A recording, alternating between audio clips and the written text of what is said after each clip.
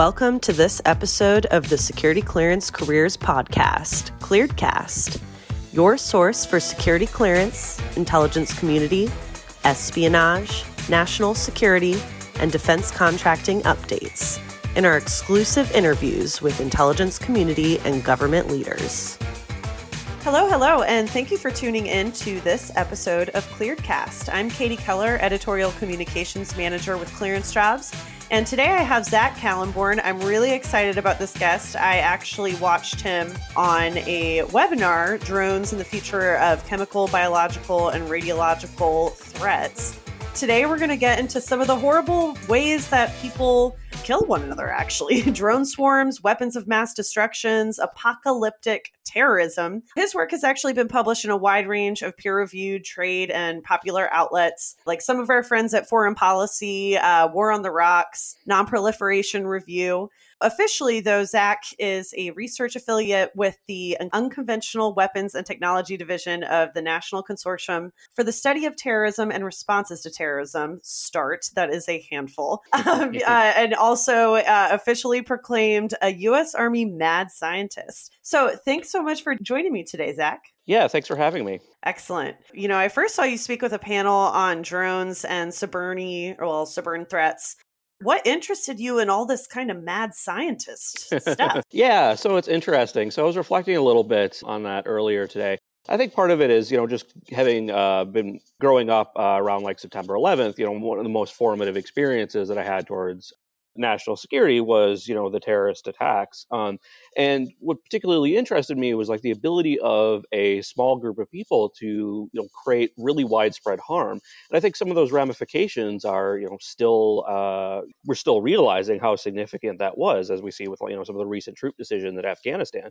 That's a legacy of 20 years from small number of folks creating huge amounts of harm. And that's particularly what interests me when we talk about like drones, weapons of mass destruction, and drone swarms, which is my current big interest, is that potential for creating some of these really horrible, deadly weapons that cause massive amounts of harm from really a small number of very ideological, very out there extremist folks. I feel like technology like that has certainly changed, the way that we conduct war. I can't believe that we're coming up on the 20-year mark of September 11th. I mean, that was certainly a situation in my life that motivated me to get into this field. Could you elaborate a little bit on that since we are coming up on the anniversary? Yeah, it's interesting. So I think I was in sixth grade at the time, so it was about 11 or so. And I only have like vague memories of like hearing about it when I was in middle school.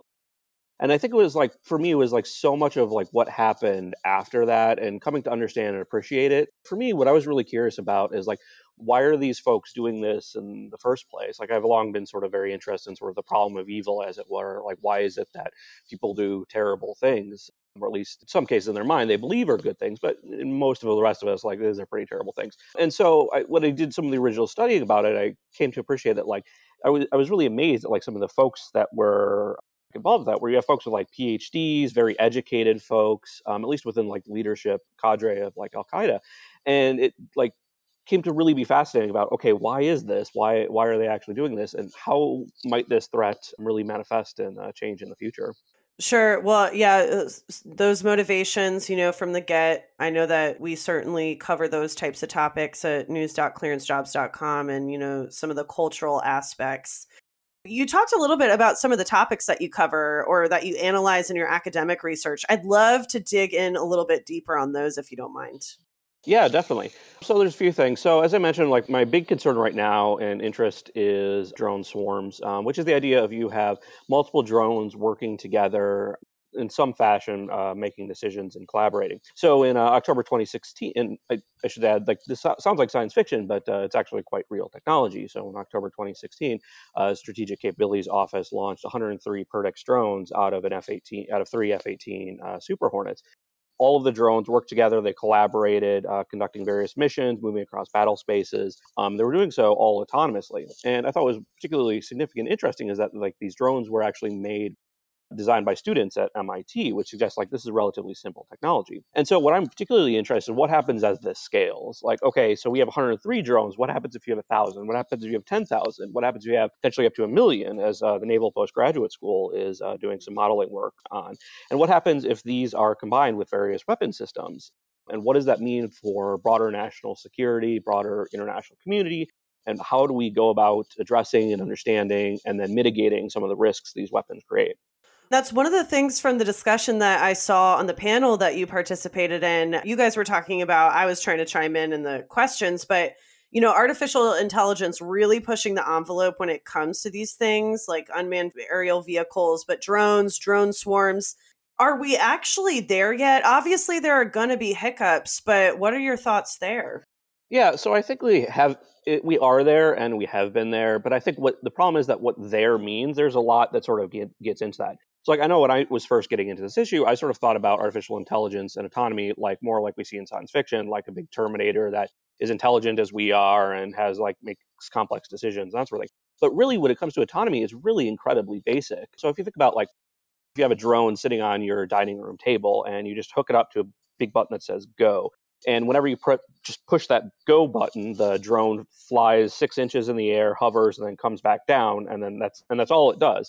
Now that's basically useless for pretty much any possible scenario, but like technically speaking, that's an entirely autonomous system in the sense that it does everything it was designed to do without any level of intervention. So even if we talk about, say, like landmines, in some sense, they're an extremely rudimentary autonomous system, though I'll note the Department of Defense excludes them from their definitions of what autonomous systems is. But as a technical level, the ability to just detonate and explode based on some sensor system of like weight and other types of signals is itself an autonomous system. Now, I think the concern now is that we're getting into much more sophisticated levels of autonomy, particularly when you start talking about like machine learning. So most significantly, some of the most significant artificial intelligence are now beating out some of the best human players in, say, Go and chess and all sorts of other things. Now, those are relatively narrow applications, but it shows that this technology has really come a long way. And I think where we are now is that there is potential, an increasing focus on incorporating some aspect of autonomy into weapon systems. In fact, that, to an extent, that's already here. So I believe it's the Aegis system, or the CWIS rather, the Close In Weapons Support. I can't remember what the S stands for.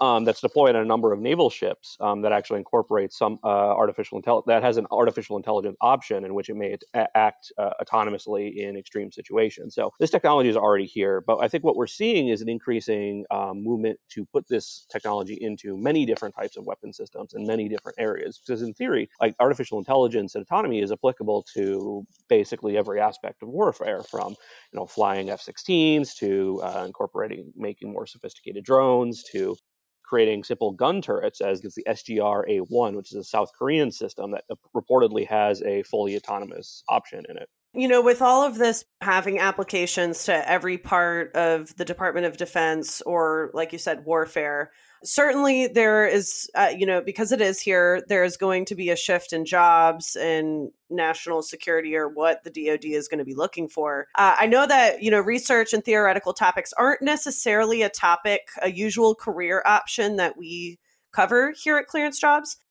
But I am interested to see, just because I find it personally interesting, more research and, analyzing. But what advice would you offer anyone who might be interested in going down sort of the similar path that you did? Yeah, that's an interesting one, and definitely a tough one, because I think in some sense, like I'm still trying to figure it out.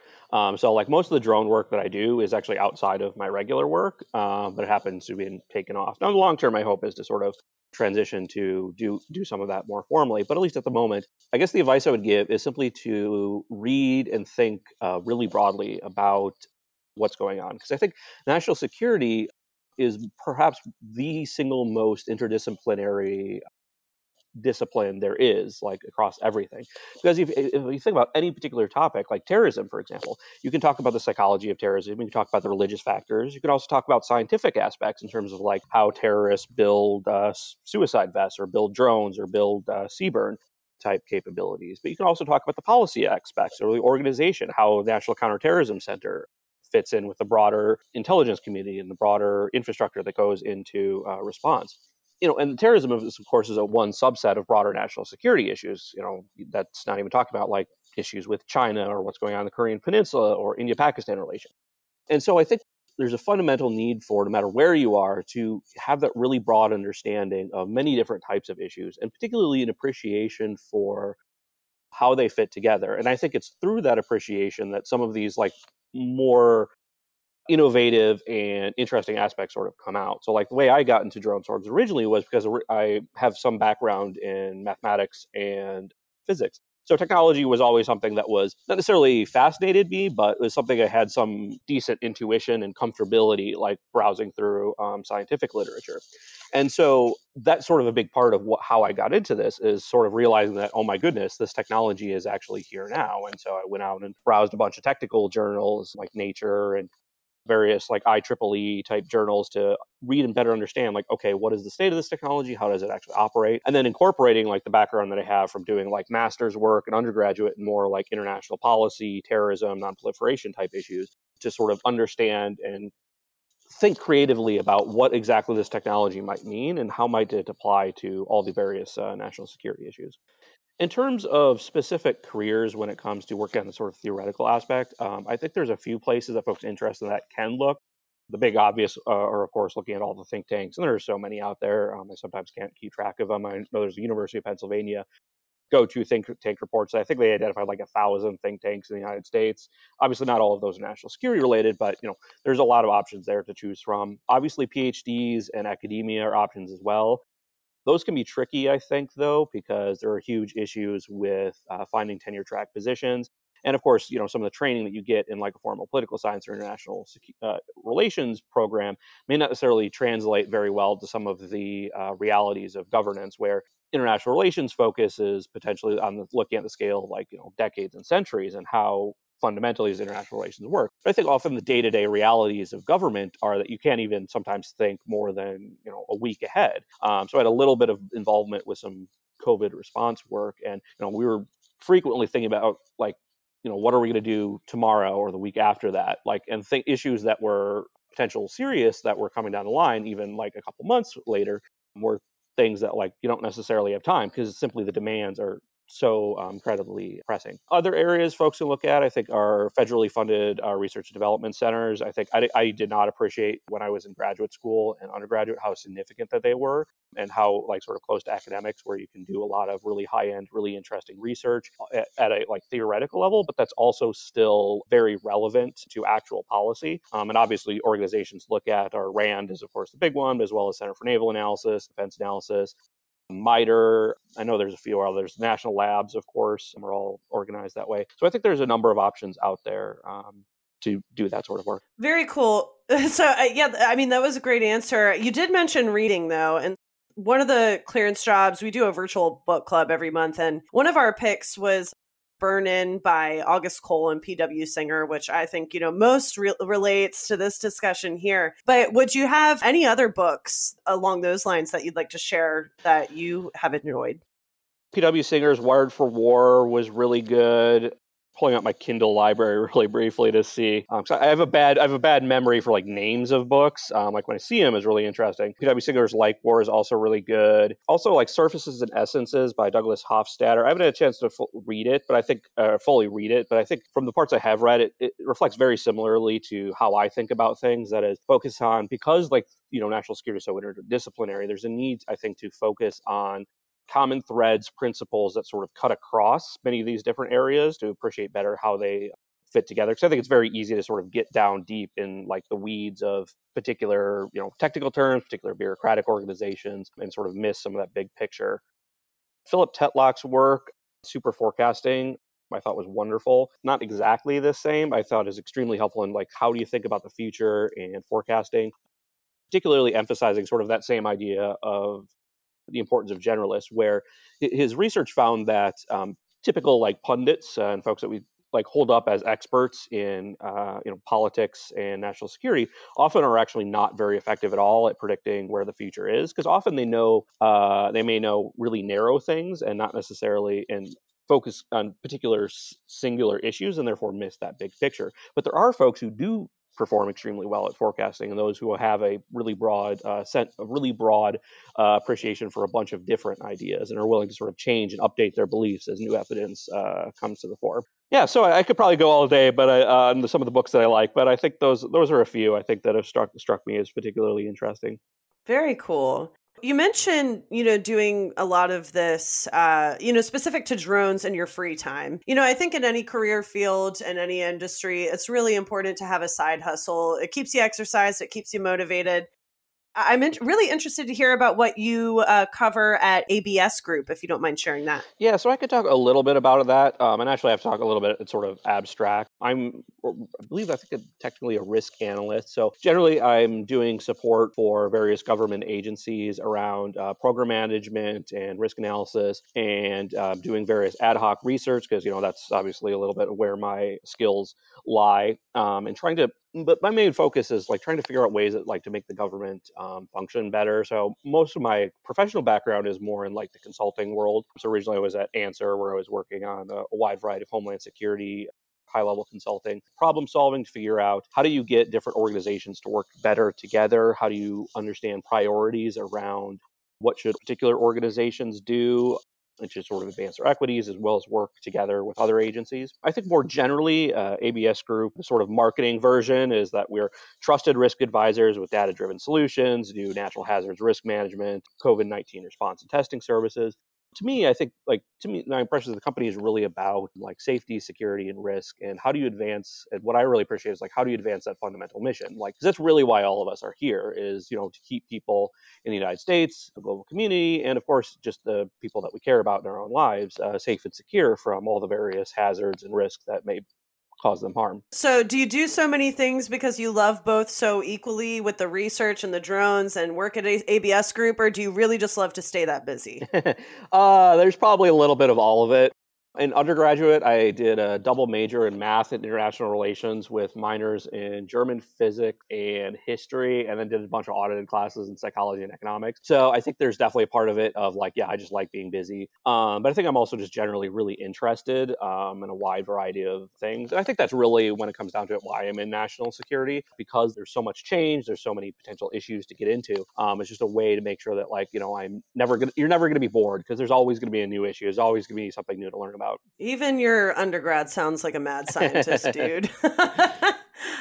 So any new pieces that you're writing or research that you'll be sharing that, we can look out for as, we enter a new decade, 2021, and last year doesn't count, and new potential threats within the field. Yeah, so my big interest, as I said, like drone swarms, I'm trying to expand on that. So my main big argument at the moment is that I believe that drone swarms are potential future weapons of mass destruction, particularly where you have that combination of potentially scalable harm, where you have hundreds to thousands of drones, and some of the challenges we get with artificial intelligence, where they're not necessarily yet suited to distinguish effectively between civilian and military targets, except in very, very prescribed scenarios, potentially. And so I want to expand on that in a couple different directions. I very much am interested in looking at the potential for arms control measures. I want to think, so if these are potentially WMD, like CBRN, then an obvious question is, okay, what lessons are there from addressing CBRN issues that might be applicable, from verification to building international norms to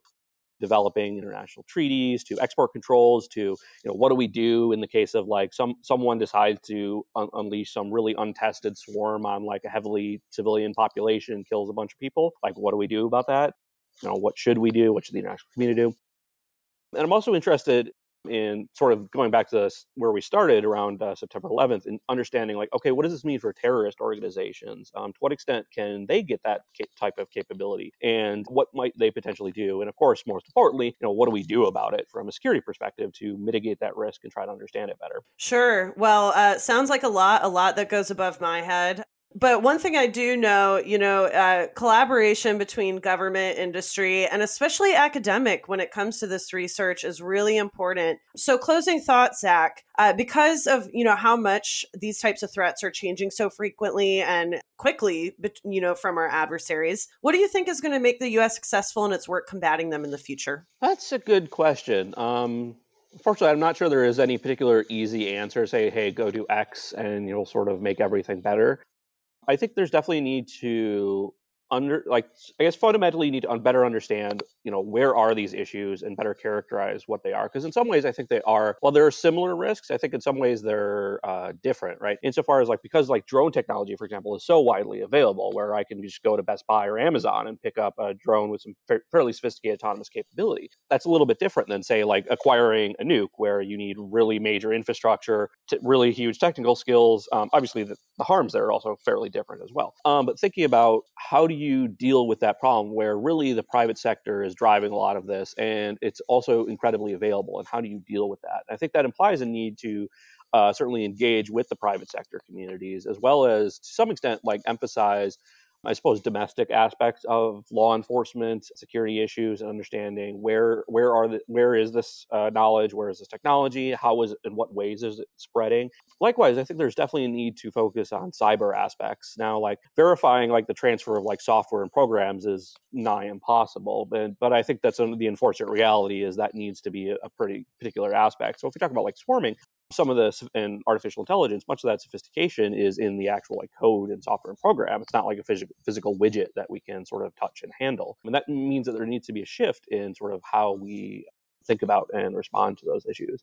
Beyond that, I think there's also the globalization aspect of it as well, particularly where if this technology is so simple, what happens if this goes sort of everywhere? What does that mean for states? And what does that mean for global security? As we saw recently in the conflict between Armenia and Azerbaijan, in which there's some debate over how significant drones were to the conflict, but was fairly obvious that at least they were quite significant in terms of destroying large amounts of Armenian tanks and other military capabilities. What happens if that technology gets enhanced with AI and becomes everywhere? I think that's a really big issue that needs to be tackled. Complicated answer for a complicated question that I asked you.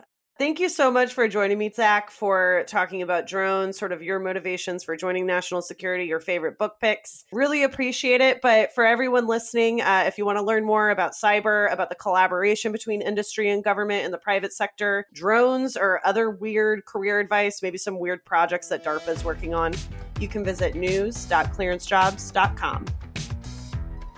This is Katie Keller, editor at clearancejobs.com. Thank you for listening to this episode of ClearedCast. For more information on career and recruiting advice, visit news.clearancejobs.com.